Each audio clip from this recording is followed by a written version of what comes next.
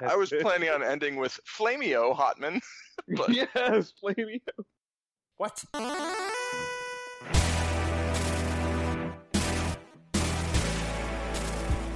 Hello, everyone. Welcome to episode 36 of the Superhero Ethics Podcast. My name is Matthew. I'm one of your hosts. And I'm really excited this week because actually both of our hosts, Jacob and Paul, are both here with us today. So Jacob, Paul, how you guys doing today? Not the worst. The land's not on fire anymore and the smoke is cleared, so that's good. Paul, good to hear from you again. Glad you're back. I'm just really glad that Paul was the one to talk first, because I was just going to be sitting here waiting for him forever. Well, I think given the I want to work on that whole queuing thing. There we go. Given the topic that we have, I think that's going to be the last time I have trouble getting either of you to talk. Because we're talking today about a subject that I honestly don't know very much about, but which I know both Paul and Jacob are real experts in and are really excited to dive into, which is the TV show Avatar: The Last Airbender. I want to be clear, we're talking about the TV show, the animated series, not the film, although I'm sure we're going to have a couple of things to say about the quality of the film. But we're talking about the TV show, and I want to mention from the beginning we're going to be definitely talking about the whole run of that show, at least the whole run of Avatar: The Last Airbender. So there will be spoilers for that. We're going to try and avoid spoilers for Legend of Korra, because not all three of us are at the same place with that. But at least for Avatar: The Last Airbender, that one we're going to dive into in pretty good depth. So let me just start, guys. What do you love so much about the show? What gets you so excited about it, and why were you so interested in talking about it? So, for me, one of the things that immediately hooked me to the show, and this will give everyone an idea of exactly how much of a stereotype I am, was its portrayal of martial arts. I've studied a number of them growing up. It was sort of an outlet for me, and also just a way that I could use to improve myself physically, in what to me was a very, very positive environment, and to see the kinds of things that I was learning, that I was practicing and doing, portrayed so accurately, move for move, point for point, in this really rich, mystical world it was a delight. I loved it. I really loved the same thing about it as well. Although I'd say that it not only captures a lot of the good things in martial arts culture and, the martial arts themselves and the techniques, but, a lot of the good things like introspection and learning how not to abuse one's power. But it also captures a lot of the bad things, like the abuse of power by some masters, such as, Fire Lord Ozai. And I think it kind of showing that balance is one of the things that I really liked. And that kind of takes us into something else that I really think is just outstanding about this show is the characterization, the depth that characters are presented in. And we're going to get into that a little bit more later in terms of specific characters, but it's hard for me to pick my favorite character, and that's usually a sign of either a really good show or a really bad show. I would say that's really fascinating to me because as someone who does, I'll be honest, I watched a couple of episodes. I couldn't really get into it, in part because it felt like a kid's show to me. And I had trouble with animation. I recently, at Paul's urging and some others, gotten into the Clone Wars and decided, because of how much I enjoy that, to give Avatar another chance, which I'm excited to do, especially after this conversation. But one of my first thoughts was, and again, this might be my bias, but I tend to think of kids' shows or animated shows like that as being a little bit more simplistic. The things are going to be a little more black and white. So that's not the case here in Avatar? Well, to be fair, it does start out, it presents itself as if it were a children's show, and it is ostensibly a children's show. So when you're first presented the material, it doesn't actually, it doesn't betray the fact that all of these characters have that level of depth. They do seem as though maybe it's going to be, your standard, here's the foils for the main character, here's the comic foil, here's the main protagonist, here's their faithful sidekick, etc. But as the series progresses, it becomes very clear as we encounter more characters and as we encounter reasonable and realistic motivations behind those characters, that even though it's still aimed at a younger audience, there's plenty of depth there and plenty of things for people who are more mature to enjoy. Yeah, I'd agree, and I'd say a particularly striking example for me is Prince Zuko, who is cast as the primary antagonist through much of season one, and especially in those first few episodes.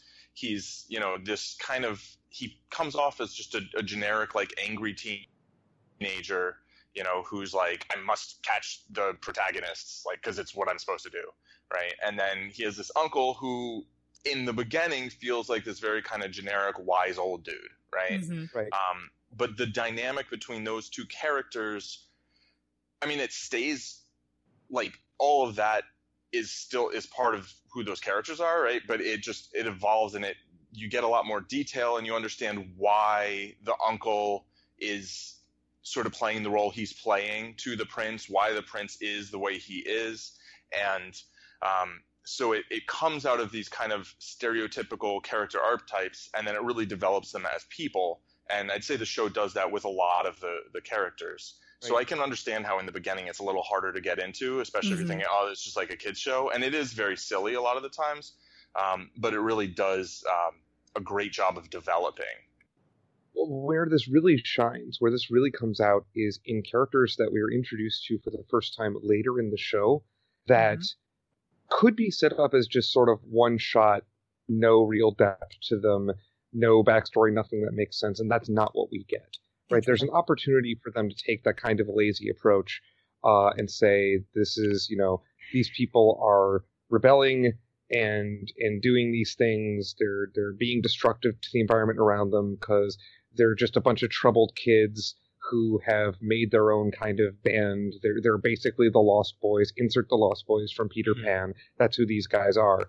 But instead, we get Jet and his gang, and they actually have each of them, even the ones that barely talk, have a reasonable backstory. And yeah, I mean, it sounds like one of the things that the show is really good at is world building.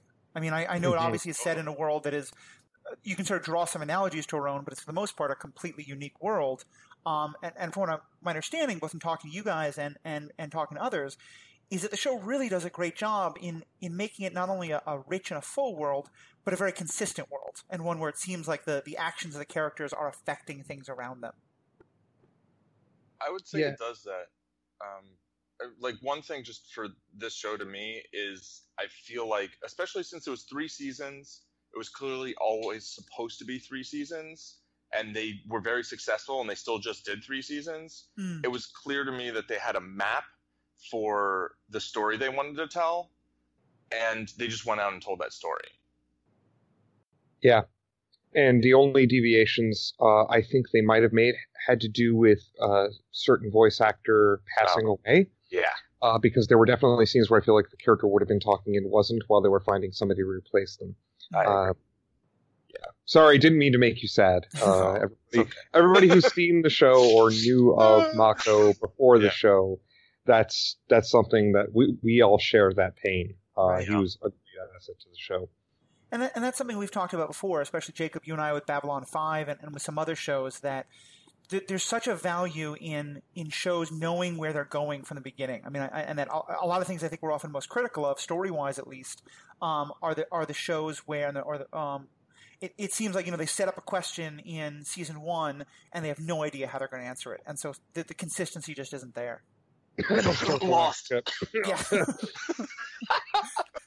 I love how we went for the exact same gag with 2 different shows. Yeah, me too. All right, so I heard Paul's was Lost. What was yours, Jacob? Battlestar Galactica, the new BSG. The writer's strike, I think, had some to do with that. Same with Lost, but sure. So and Heroes, and the writer's strike was bad for continuity in television. As well, it should have been. Yeah, of course, definitely. Gotta make it hurt. Anyway, that has nothing to do with The Last Airbender. Yep. Well, so let's dive a little bit more into this. So, I know one of the first topics that we really want to talk about was the character. And tell me if I get the pronunciation right. Aang? Is that right? Aang. Okay. So what's going on with this character? What makes this character so interesting to you guys, especially in terms of like the ethical questions we're talking about? So Aang is the titular character. In I believe it was in Canada, it was subtitled Legend of Aang rather than The Last Airbender. So it's his story. Yeah. Right? Aang he's also the last Airbender. Right. He is literally the last of his people, of his lineage, as it were. And so he's in this very unique spot, this very unique place. And there are affectations to this character that are very interesting. Like, for example, he speaks with his voice has an affectation to it that's a little bit abnormal. I don't want to call it a lisp because it's not quite a lisp. Do you know what I'm talking about, Paul, when I'm talking about Aang's voice? I do, kind of. I mean, he sounds like... I mean, the thing about the character is, you know, when he was 12, he found out that he's this, like, super important person or whatever, and it was a ton of responsibility for him, and he freaked out, and he ended up getting frozen in ice for 100 years, as, you know, people do, like Captain America. Right. That's what you do. You pack up your stuff and you run away from your problems. Right. And then you get frozen in ice. Yeah. And, like, so, he is a character that's very much out of his time, right? Mm-hmm. And so I do know what you mean about the voice. I guess I wouldn't really know how to pinpoint it either, but he does, both his voice and the character himself, the way he acts, his outlook on the world, feel like they're very much removed from the present situation in that world. Right. He's been gone 100 years, as a context for the people who don't know the show. He's been gone 100 years, and in that time, a nation of peoples that he had friends there, mm-hmm. right? Just got to this point where they started waging war against all of the other nations, invading and conquering. In an effort to effectively unify the world, mm-hmm. Which we've heard that story before. Right. And they killed all of his people, just like... Right. And also, by the way, Aang, none of your ancestors exist because they were all slaughtered by this nation. So he comes out of his little ice shell and learns of this. And, yeah. But the thing we wanted to talk about specifically about Aang, because it's a character trait we don't see very often, even when we should, Iron Fist, is that Aang is a vegetarian. Mm. So, go on. Oh no, well, just like there's not a lot of vegetarians in fiction. Like, right. You know, there's a lot of times a character is, I guess, indeterminate in terms of their diet. Right? There are plenty of characters in fiction that we don't really see eating. But, you know, there aren't a lot of characters where it's like, yes, this character's a vegetarian. And a lot of the times on something like Iron Fist, right, where the character's supposed to be a vegetarian, or he was, like, raised vegetarian, he's like, but we snuck off and ate donkeys, you know? Right. And it's, like, played for laughs, basically. Right, and you're talking in the TV show Iron Fist, because in the comic book, he is just a vegetarian across the board. That was one of the things they changed for the TV show. For the Netflix TV show, there's something Ultimate Spider-Man, I think, which is an animated series, which I actually feel like has a much better Iron Fist. Oh, really? Wouldn't be hard. Right, exactly. It's got Iron Fist, Luke Cage, and, you know, a couple other people, and Spider-Man, and, you know, but like as teenagers, and he's like, yeah, I'm a vegetarian. I think he's actually vegan or whatever, but like, you know, it fits more with his character, you know, and I actually feel like not being a vegetarian fits with the Danny Rand in the Netflix show. Yeah. For his actual characterization, yeah. Right. And, you know, but it seems to me like a little, I don't know, it's like, why would you make that choice, you know, as a filmmaker? It's interesting, like Luke Cage has a vegetarian, sort of. Yeah, the cop, he's a vegan, I think. Right. I don't think he mentions it, but just he's like, no, I don't eat that, you know, and it's like, that's it. And they don't ever even say vegetarian, I don't think, but like, it's just like, you know, it's like, yeah, like. It's just an interesting bit of world building in Luke Cage. Right, exactly. It's just, you know, something about a character, right? Getting back to Aang specifically. Yeah. So one of the things that is interesting about this portrayal is that it, obviously, where we're talking about it, we're talking about vegetarians in media and fiction at some length here, so makes people think that, okay, they obviously make a very big deal out of this. But interestingly, I would argue they don't make a big deal out of it. The showrunners call it out in certain spots by having Aang say, I don't eat meat, when he's off. Right. And the fact that every character's reaction is like the most, quote, judgmental, unquote, reaction you get from somebody is they shrug. Right, yeah. Like Sokka, who's the most, like, virulent meat eater. You know, he's like, oh, more for me, you know? Yeah, they actually play up, I feel, Sokka's carnivorous tendencies in order to contrast with Aang better, in order to show that like they're not passing judgment on either of these choices. But they do make it very clear that this is a central part of Aang that he's not willing to compromise. Well, to me, that's fascinating because it sounds like what they've done is to make this a part of the character, but also, first of all, not to play it for laughs, which I think is one of the most obvious things you could do with this, and also not to make it one note. You know, I mean, I think it's interesting. This question of are they making a big deal of it or not? It seems like it's such a cliche, but it's like they're making a big deal out of not making a big deal of it because that's clearly a very my understanding at least is that seems like it's a very conscious choice to say we're going to introduce this concept into the world, but not either play it as strident, hit you over the head with it, or play it for laughs.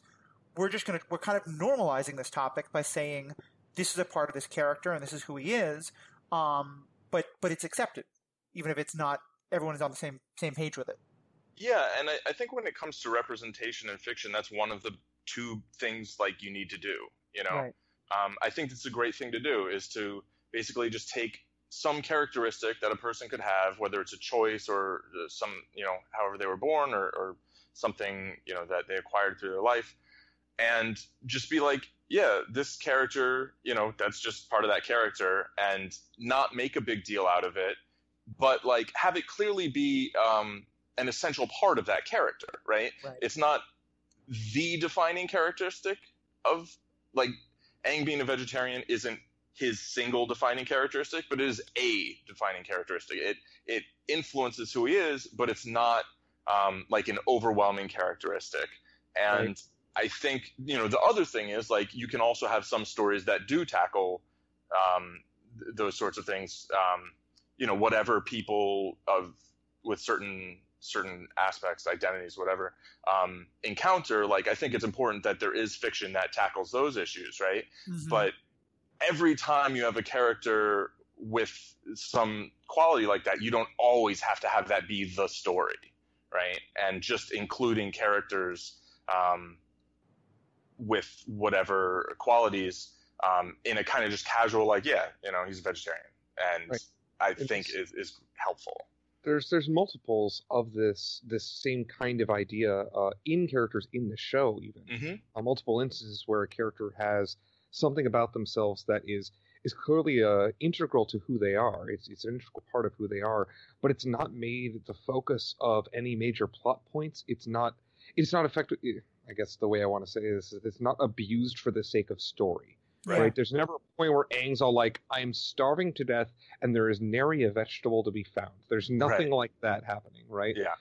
He's never faced with some sort of moral conflict where, like, he has to eat meat to prevent his friends getting hurt, or he dies, stupid like that. Yep. Right, that would be so contrived and stupid, but yes, thankfully that doesn't happen. Yeah. And I mean, it's sad to say this, but I'm surprised to hear that, because it feels like that is such an easy trope that writers go to, of saying, if we create a character who has this very strong moral precept, we're at some point going to create a situation where artificially that character has to decide, is that moral precept more important than some other thing? And here I want to give the writers some credit, because I feel like with the character of Aang, one of the things they wanted to do with his vegetarianism is kind of make a statement to children watching the show, being like, this is okay. There's nothing wrong with this. You're not going to be put in some situation where this is a disadvantage. This is just a valid life decision. Yeah, they do, and I think that's great. And there is one... So he kind of has an instance that's like that isn't that way about him being a vegetarian, but...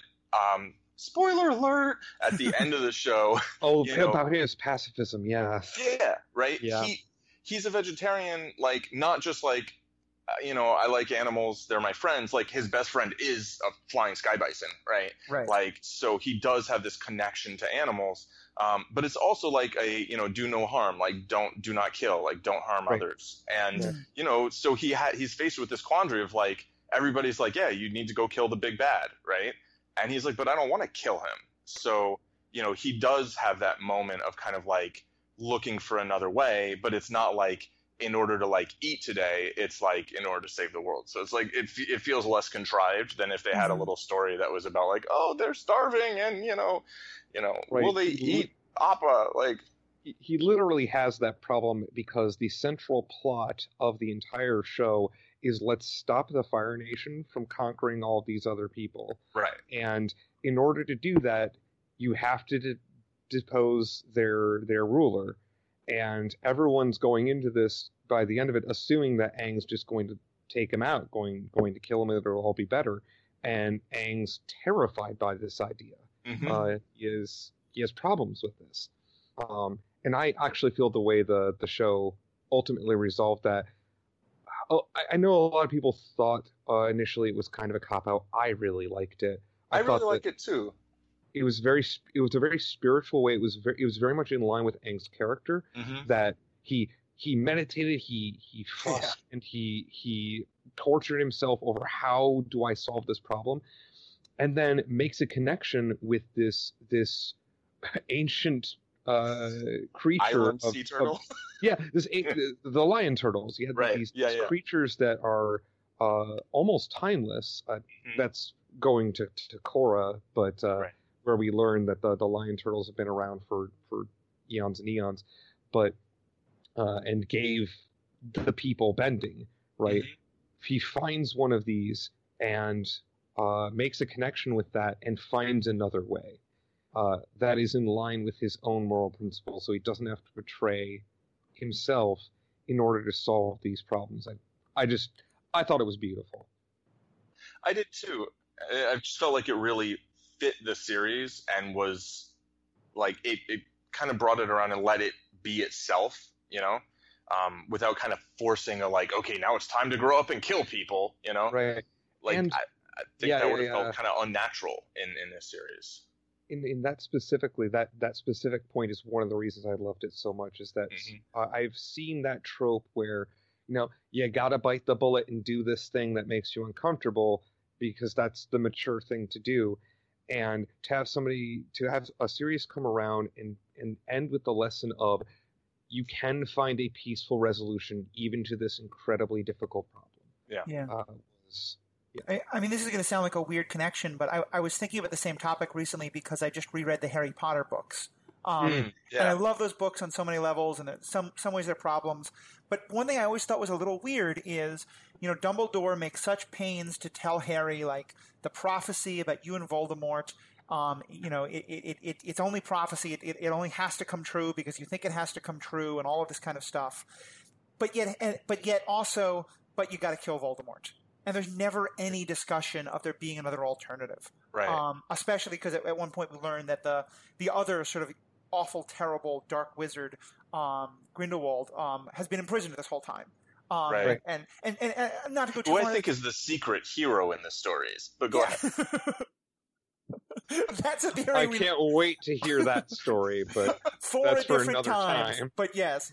But I think that's I remember being a little disappointed by those books, and I really like this idea because it's the same reason we talked a while ago, Paul and I, about Doctor Strange. And Doctor Strange doesn't do it out of some hatred of violence. He does it because you just can't defeat this monster. Right. He can't physically overcome it. Yeah. But it's so rare, I think, that we get stories where the character's presented with you have to kill this bad guy, and the character's able to come up with some other choice. Go ahead.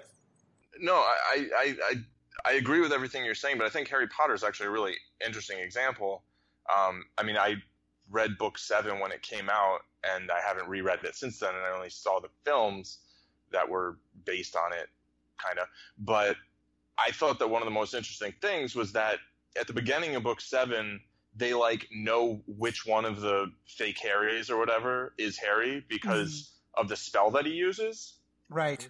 Because that's what he does, right? He disarms. It's a disarming spell. It's not a spell to kill. Yeah, right, and that's what he does at the end, right? Mm-hmm.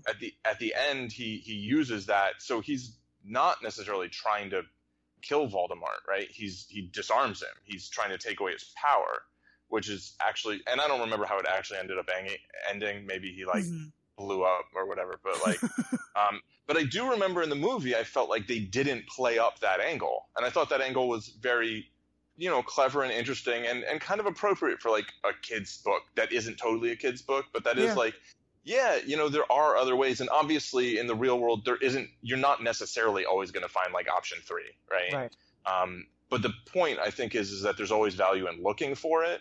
That if you can take someone who's got a lot of power and they're abusing that power to hurt other people, and you can take that power away from them, then they're not going to be hurting people anymore. You don't have to kill them, right? Right. Well, and so with that, tell me more about, it sounds like Aang's vegetarianism flows a lot from the rest of his character. It's not just like this weird quirk. I mean, you guys briefly mentioned his pacifism, obviously. Tell me a little bit more about other parts of his character and how he sort of lives out these ideals throughout the show. Well, and a lot of this actually you can see in how Aang chooses to fight. And one of the things I love about this is that they made Aang, they made Aang an airbender, and they made airbending based on Patwa, which is one of the internal styles, and it's one that is there. And I don't usually like using these terms because I feel they're overly simplistic for making distinctions. But it's one of the softer forms. You're talking about. Now, when you say forms, you need forms of martial art? Yes, correct. Okay. So you have. So generally speaking, you can create this arbitrary distinction in martial arts between ones where the objective is to use your strength, your force, to strike another person in some way and to optimize that in mechanically put yourself in a position to maximize those efforts. And then there are the ones that are more about taking advantage of other people's energy and using it against them. Tai Chi is the one that most people know about that operates on this principle and is the one that does that the most often. Pakwa does a lot of this sort of re-angling to do that same kind of thing, where somebody is coming at you, striking at you, and hopefully I'm explaining this well. It's much more easy if I can show, but obviously the audio media is limited in what I can show people visually. Go and look up all you need to do is type PA space QUA in YouTube, and you will find a video of people doing this. But it's very fluid, and one of the things it does is it redirects, right? Anybody who's trying to attack you, you redirect them. You redirect that energy. And when Aang is having confrontations with people, most of what he does is that. He very rarely actually strikes directly at somebody. Most of what he's doing is to push what they're doing to the side, deflect what they're doing toward him, and a lot of the time while he's doing that, while he's fighting them, he's trying to reason with them. Even people who have come at him time and time again and proven that they're just going to, like when he's fighting Zhao, proven that they're just going to doggedly pursue and try to do him harm, and he's still like, I don't want to do this. I don't want to fight you. And obviously I'm very much in love with this character and his portrayal as the main hero for this story, because it is a story about people fighting each other constantly. Right. We have this world where magic is the magical system is martial arts based, and people conflict with each other via these martial arts styles. So they fight. It's physical. Yeah. And to have the main protagonist for a story involving trying to put a stop to a harmful war in this world, to have that main character be constantly trying to diffuse and avoid fights and stop fights and understand the people that are conflicting against him, that are in conflict with him, is go on. Oh, just like his style of fighting physically reflects his approach to the greater conflict. Basically. Yes, exactly. Yeah, and I think that sounds fascinating, because I know that's something we've talked about, that a lot of the other heroes we watched, that they don't have that. That like Captain America will give this impassioned speech about, the things we have to fight against. And then he winds up, it's never shown that they're dead, but slaughtering all these Hydra agents or whatever it is. Right. Who are obviously pretty bad people. But that seems like such an interesting way of so often we see that sort of conflict between the values you're fighting for and the way you're fighting for them. Is it fair to say Aang is sort of at the exact is it the furthest opposite end from the Punisher in terms of like the like I'm just seeing those two on the exact extremes of the continuum? I would say that. I think that's a fair statement. Like if you look at Daredevil and Punisher, right? Daredevil's like, I won't kill people, and Punisher's like, I'm going to kill people. Right. And Daredevil's like, well, I won't kill people, but I'm going to just beat them over the head with a lead pipe, and like, I don't know, maybe they'll die, but they probably won't. This is a comic book, right? I'm going to throw them over a staircase, and we'll see what happens. Whereas, like, Aang is like, no, I mean, maybe he's going to do something. Somebody's going to run head first into a wall, right? Or they're going to fall off a ship or whatever. But his fighting style is more diametrically opposed to the Punisher, whereas Daredevil's more like kind of doing the same thing, but trying to like just do it like just a notch below, so it's not lethal. Yeah, like Daredevil, Batman, so many arrows, so many of these heroes seem to have an attitude of, I hate that I have to get my hands dirty, but to fight this terrible stuff, I've got to do terrible stuff.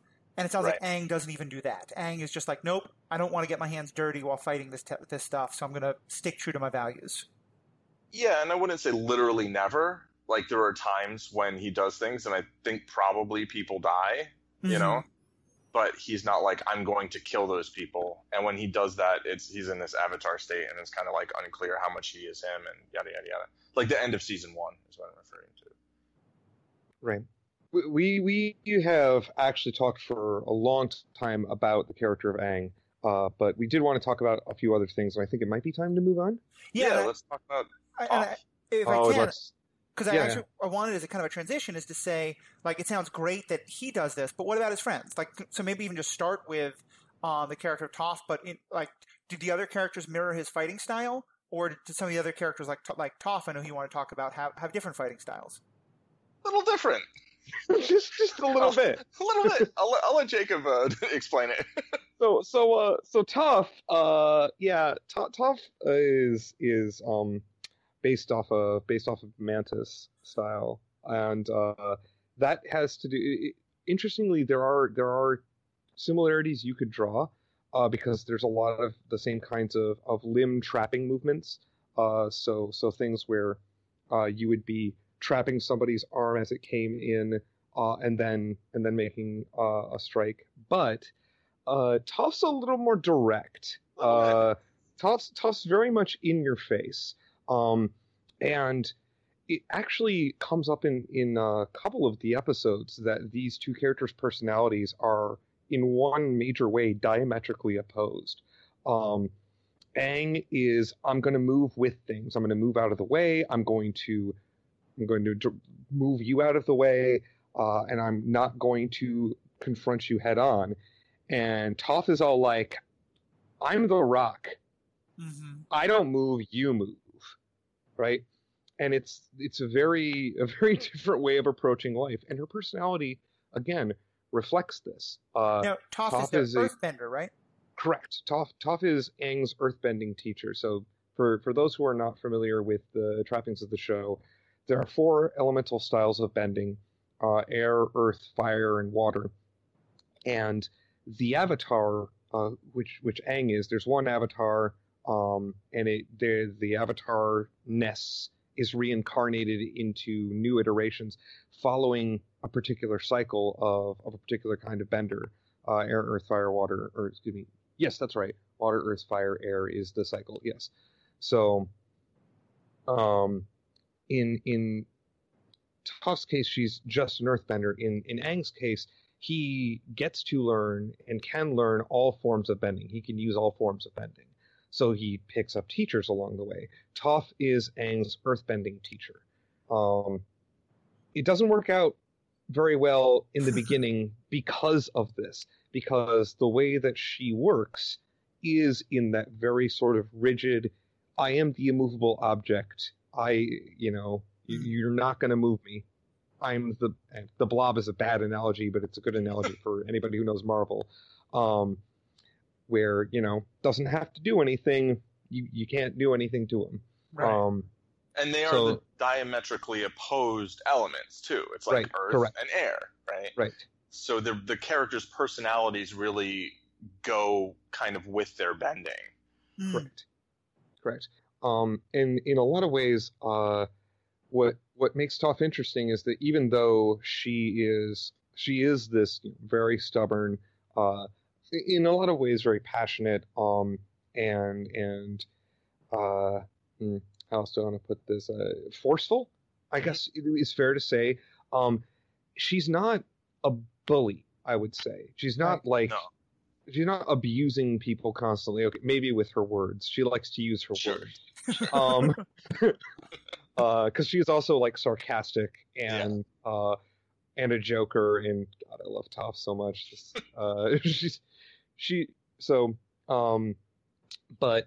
So even in that, she's forceful in a way that's still not abusive.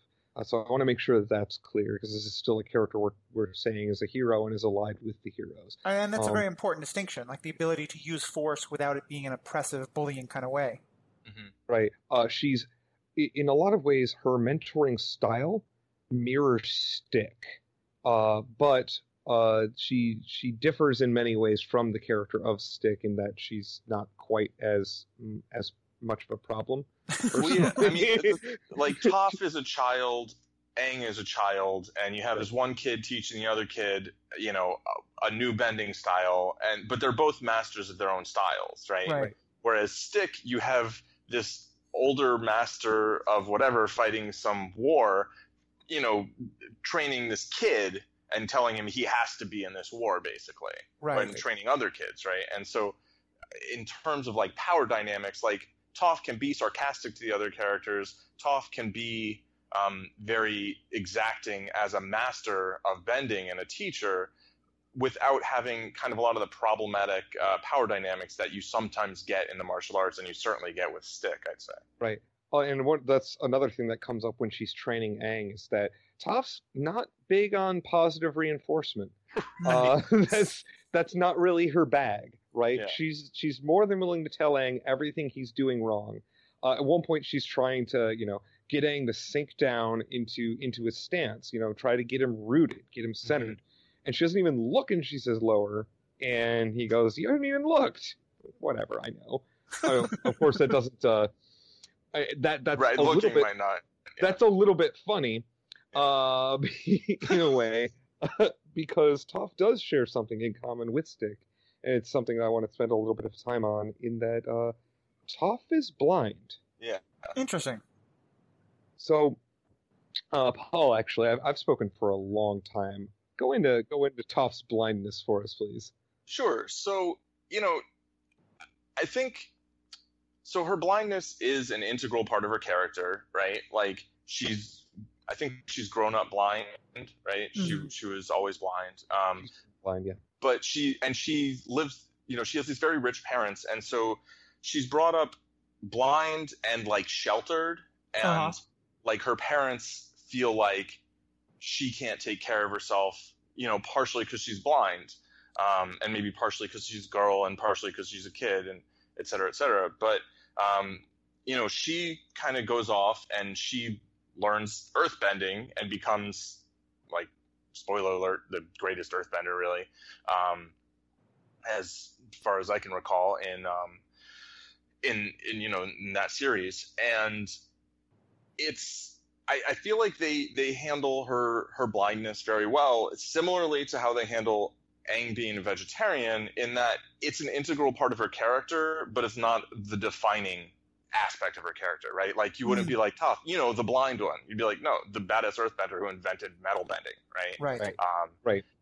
But that doesn't mean that, like, her being blind is just this kind of, like, random characteristic that doesn't really relate to any of her character, and that her personality, that didn't develop partially, through her experiences. Right. It's one integrated part of a larger character, it sounds like. Exactly. Well, go ahead, Jacob. And then I have a question. So there's something with Toph, and we were just talking about characters from Daredevil, so I want to draw this very firm contrast with Daredevil, in that So Toph and Daredevil are both characters that are blind. Matt Murdock is blind, Toph is blind. Yeah. And in a lot of ways, their unique powers give them the ability to observe the world so that it's not as much of a hindrance as it would normally be. Yeah. One of the things that I think Avatar: The Last Airbender does a much better job with in treating a character with this, where they have a workaround, right? Right. They have a workaround for her disability in that she can see through her feet. She detects vibrations in the ground and up into other people, and so from there abstracts what's going on around her. But when someone throws something at her, she has no idea. She can't see it, doesn't know. It's like she can try to hear it. Yeah. Right? But it's not like Daredevil where he gets a whole complete three-dimensional map and basically like his handicap isn't a handicap. Yeah, right? She doesn't have sonar.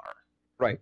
Or there's one scene, right, she doesn't have sonar. There's one scene where she's in the desert. And she makes it a point to point out to characters that like this is making everything seem really fuzzy. She's having a hard time identifying detail. Oh, because the ground is so... Exactly. Yes, because the ground is a bunch of fine particles, and it doesn't create this nice pattern for her when she's moving around with her bare feet. And so, also Oh, I was just gonna say, like, they spend a lot of time flying around on top of a sky bison.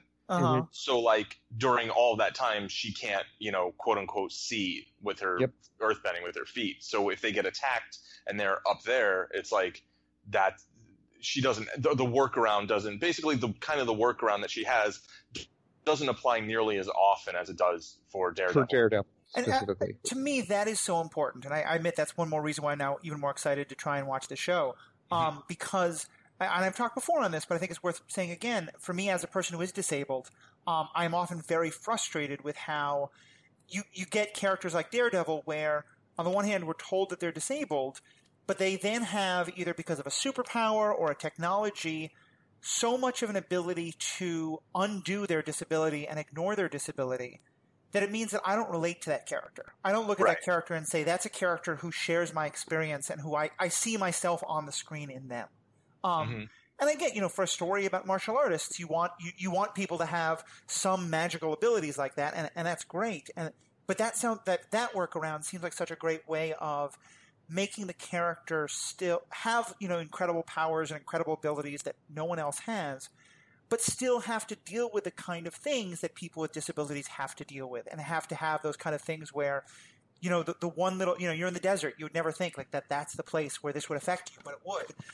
That's often the life of a person with disability, is having to navigate those things. And I'm really excited to hear about a character who does that, because frankly, in the superhero world, I can think of very few other examples who have.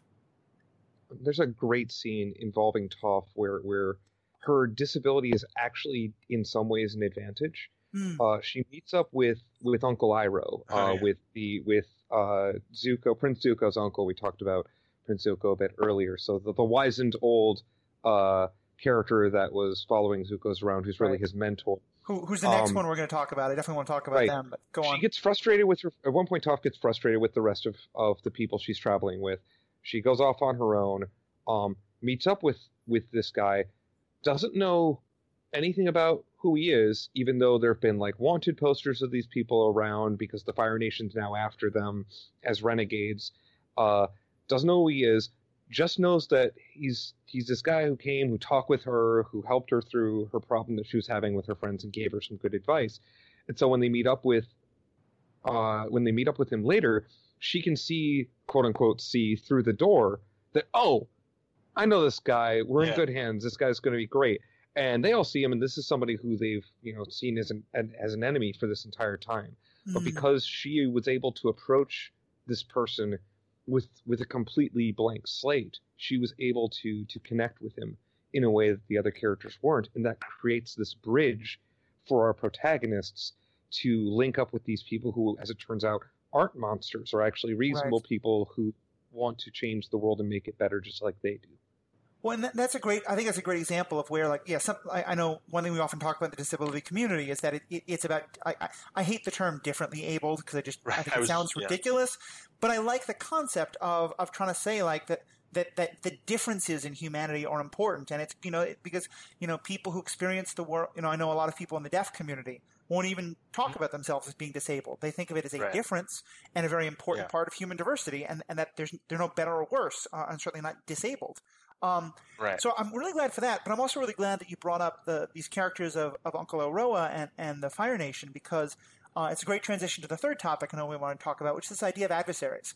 I want to start just with Iroha especially because, and again, here I'm the person who hasn't seen very much of it. I know very little.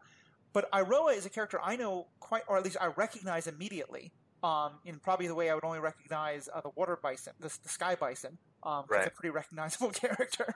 But I know, Appa's great.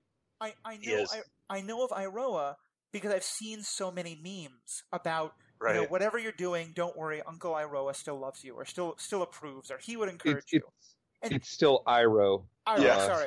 We're going to try to stop you from Iroha. one more time. I was going to rage quit the podcast. No. Uncle Iro. Uncle Iro. But you're familiar with the character, even though you haven't really heard his name, right? Because I've just seen the written memes. But I saw all of these characters about how he is this incredibly benevolent, supportive person, and all you want is approval. I was kind of amazed that when we were talking to hear that he was actually part of the Fire Nation, who I thought was the bad guys. And so, let's talk about that character. Oh, Iro? Oh, man. Iroh's got a very rich story.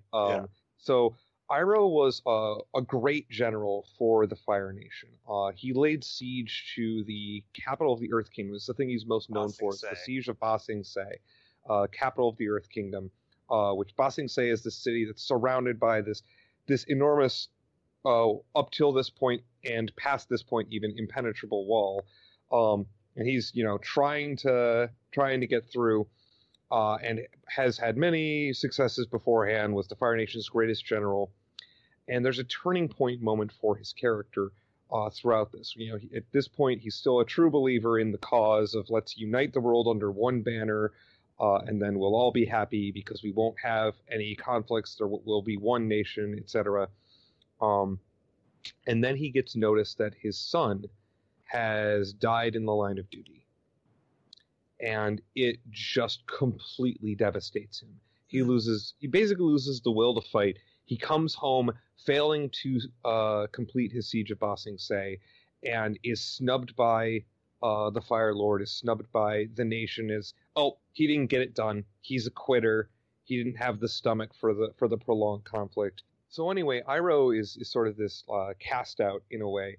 And so he's sent with Zuko, who is banished by his father for effectively disrespecting, Zuko disrespects his father during a war meeting at one point. Yeah, he asked a question. Yeah, exactly. Like, we're not saying disrespect. He's like, Dad, you dumb, and flips the table and walks out. He just he asks a perfectly legitimate question of one of the other generals at the meeting, but because of a particular aspect of their culture, by stepping out of line during that meeting, who he offended was the person holding the meeting, who was his father. So he had to fight his father in this kind of barbaric duel that they have set up called an Agnikai, excuse me, which is a firebending duel. And he refuses to do it, he doesn't want to fight his dad. His dad actually scars him, not scars him emotionally, burns his face. So he's got a scar on his face for the rest of his life now, and then banishes him and says, you can come back home when you've captured the Avatar. Which is seen as this impossible quest. Right, because the Avatar hadn't been seen in 100 years. Yeah. Right. So Iroh is sent off with Zuko. So they're both effectively exiles for different reasons. One is seen as a failure, and one is seen as an embarrassment. Really, they're both seen as failures and embarrassment, so they have that in common. And Iroh's trying to mentor Zuko, because one of the things he's come to realize over his years is that this whole Fire Nation conquering the world idea is not good. This whole war thing's kind of not okay. And he's joined the secret society called the White Lotus that's trying to put an end to these conflicts and embrace the ideas that the Avatar is not the enemy, among other things, that the Avatar is not bad, that the world needs balance, that the different cultures of the world need to be allowed to thrive, need to be respected, and be independent. And so he's slowly trying to work Zuko away from the kind of brainwashing upbringing he had, being the son of the leader of this nation that's engaging in this military conflict. And so it's a very slow progression for the character of Iroh. He's very complex. There's a lot going on. I've only kind of scratched the surface of his character. Yeah, I'd say that Iroh is a character who's pretty much fully formed before the series starts, but whose depth is kind of revealed to us throughout the course of the series. Mm-hmm. And while Zuko is a character who is fairly simple at the beginning of the series, and he acquires depth through experience throughout the series. You know? Yeah.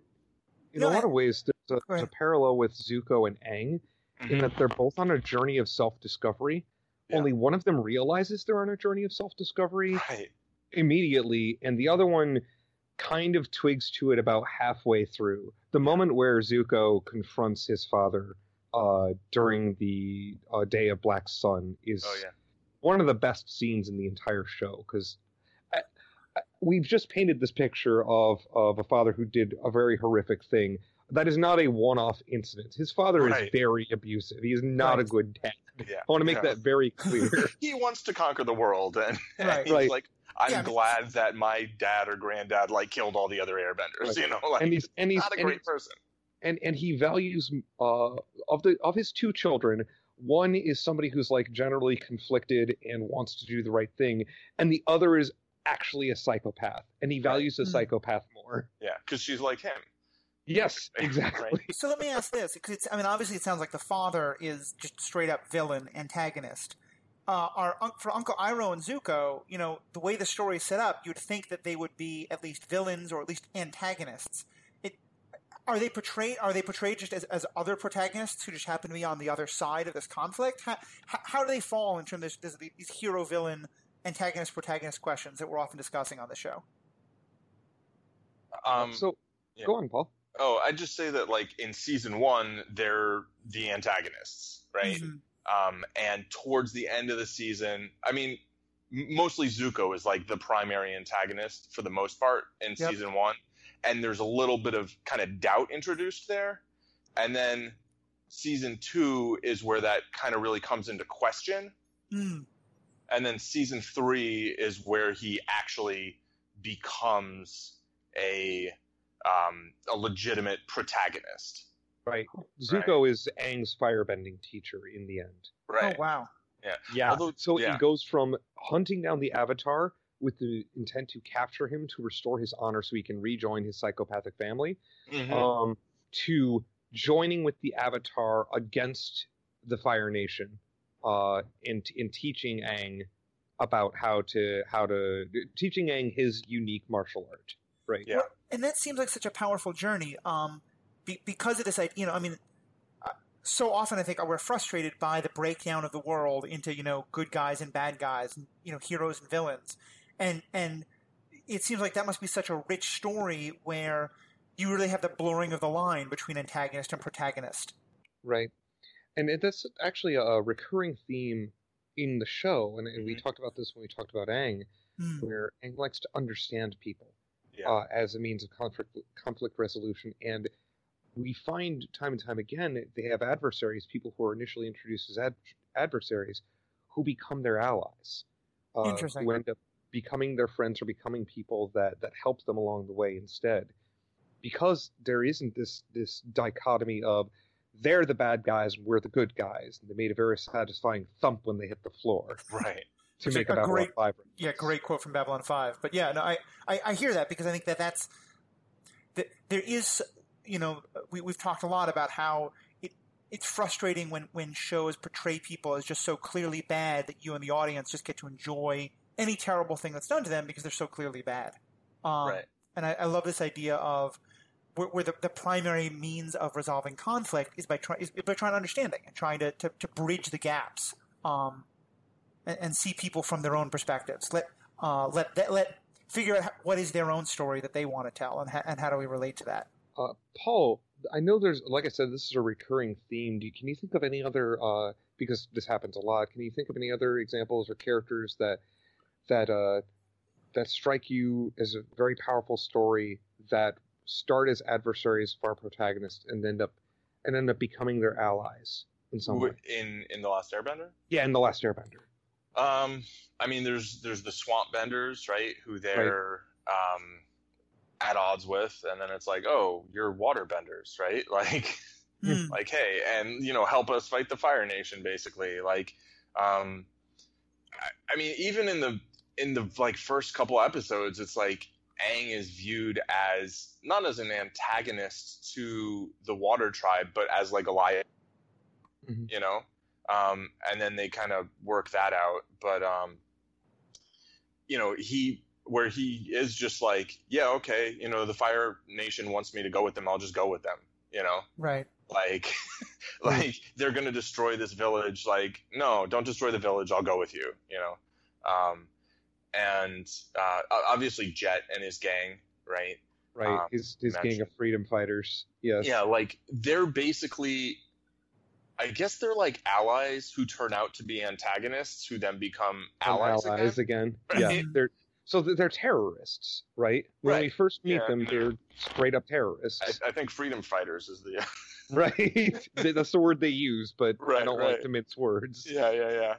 Yeah, and they just want to kill firebenders, basically. They're like, we're just gonna go kill, attack the firebending people, and I mean, the Fire Nation is made up of people, right? Right. It's like it's not all ships and it's not just the military. Soldiers. Right, exactly. And all we really see in the first couple seasons of the Fire Nation is mostly just the military. But in season 3, that's, book 3, Fire, basically. That's where Aang's going to learn firebending, but it's also where they go into the Fire Nation, right? To go try to accomplish, try to bring it down, basically. And to find a teacher. To find a teacher for Aang, exactly, because he wants to be a fully realized avatar, right, who has control over all 4 elements. But, like, in order to find a firebending teacher, you obviously need to find a firebender who's willing to teach it to you.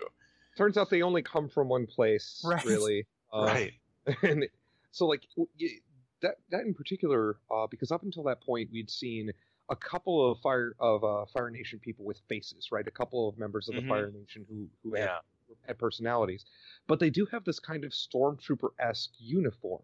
Yeah. Where they've got, like, the skull on their mask and all of that business. They wear scary helmets. So for the first 2 seasons, there's that whole, like, demonization aspect where you can, or dehumanizing? Yeah, dehumanizing. Of the Fire Nation people. And then in season 3, they start walking around and seeing characters who aren't Aang get their eyes opened a bit and be all like, oh, wait, there's like normal everyday people in the Fire Nation too, and some of them aren't even a big fan of the war, but they can't talk about it because there's a suppressive government. And it's exactly. There's like kids in school who just want to dance, but like their government doesn't let them dance, like, Well, and I think that is such a great storytelling technique because, we've talked about this before, but there are times when the camera only shows us the hero's view of the other side, that's all we're getting is in the audience. And so if all we ever see, Paul and I have been talking about this offline in terms of the Clone Wars show. We never see the people who live in the separatist world, or even later in Star Wars, just the everyday, why does someone join the Empire, or join who is the Empire? Like, what are they doing?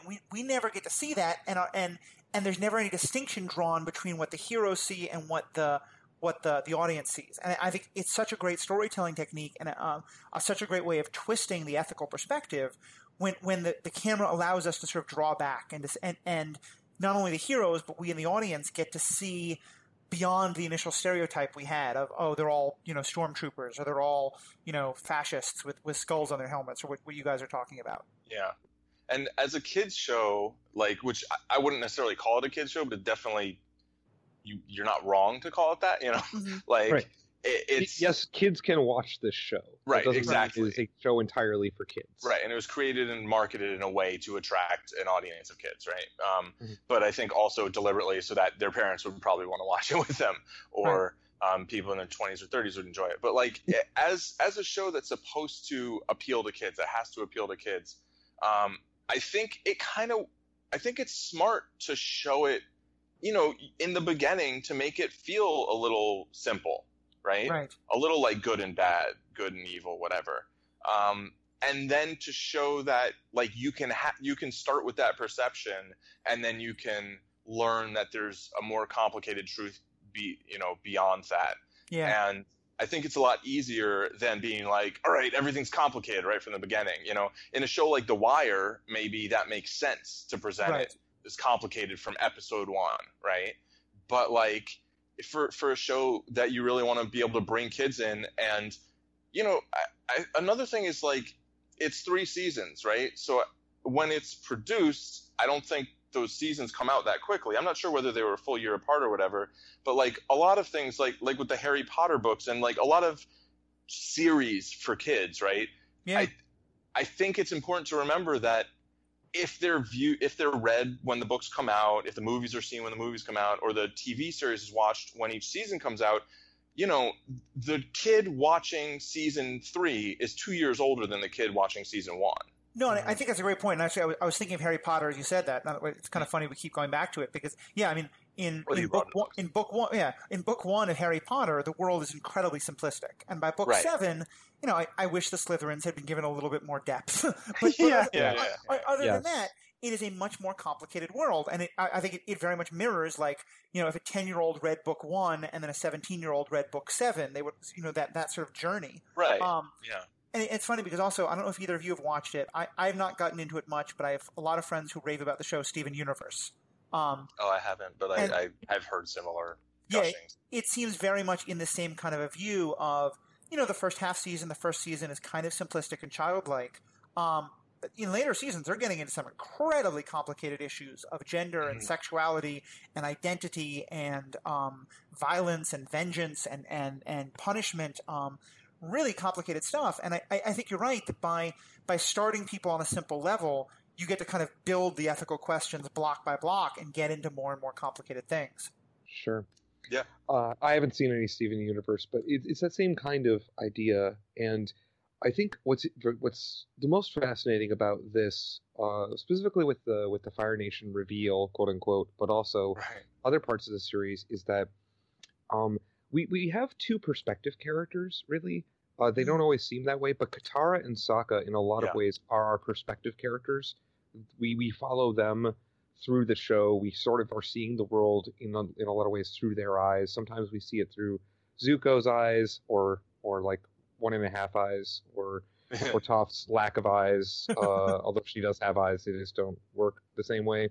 But like most of the time, it's Sokka and Katara that we're seeing this. Their understanding of the world evolves. We evolve with them. Mm-hmm. So it's sort of like the audience is taken for that journey as these characters are themselves growing up, maturing, and understanding their place in the world and how their world works. And how they don't have this simple world of good and evil. It is complex. It is complicated. And it makes a lot of sense for them and for us to kind of start off seeing that simple viewpoint, because it's like they're from the Southern Water Tribe, right? They live in the South Pole, and I'm pretty sure they never really ventured beyond their area, right? And it's not like this cosmopolitan South Pole tribe, whatever. It's like a village, basically. And maybe there's some more villages that we don't see. I'm not sure, but I think it's like pretty small, right? And I mean, I think they may have been decimated by the Fire Nation. I mean, we know that Katara's mom was killed by the Fire Nation, so she has this very much like, they killed my mom, right. They're the bad guys. And like, that's the perspective she has, right? And of course, they have this perspective of like, well, all we really know is the South Pole. And then they meet Aang, and he talks about some stuff, and they're like, okay, well, that's not how the world is.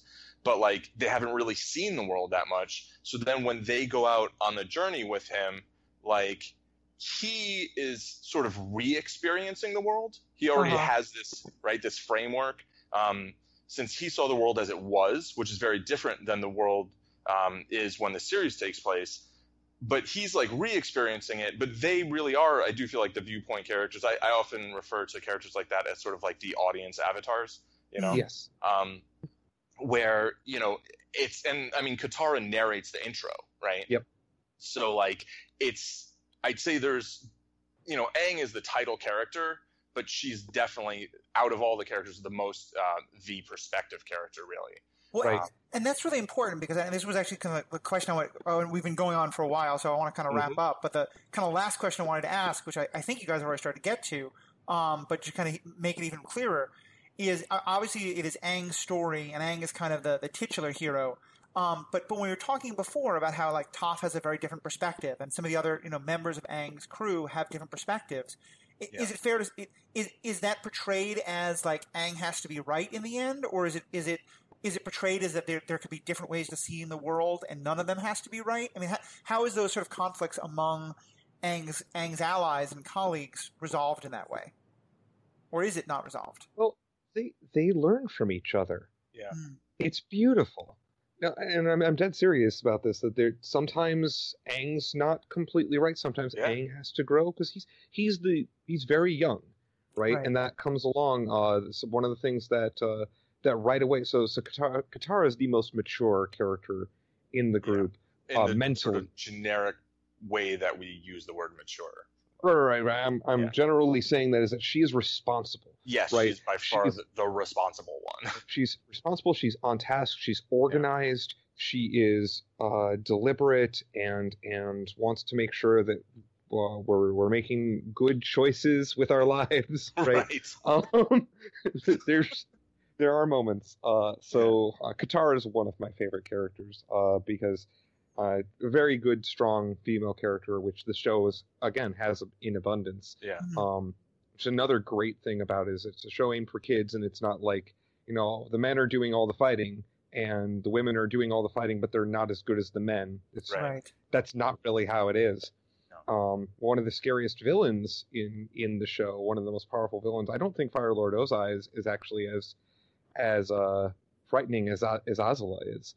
Zuko's sister. Yes, Zuko's sister is really powerful and and terrifying in a lot of ways, and not in the I don't know how to identify the trope. Not the crazy woman. It's not that because she's a woman she's terrifying. She's terrifying because she's very powerful and kind of not all like she doesn't think like we do, and it's very clear she doesn't think like we do or think of people like we do. Right. That sounds great. And so needed because it's not we don't get that kind of story very often. Right. But anyway, so the characters when they're at conflict with each other, where they're at odds with each other, sometimes they fight, verbally, and sometimes they come away with a better understanding of each other. But it's never a case where like one person is held as the paragon of being right. Right. It's not like everyone. It's not one of those situations where everyone ends up apologizing to Aang at the end of the episode. Right. Which that's such a terrible trope, and I hate it. Yeah.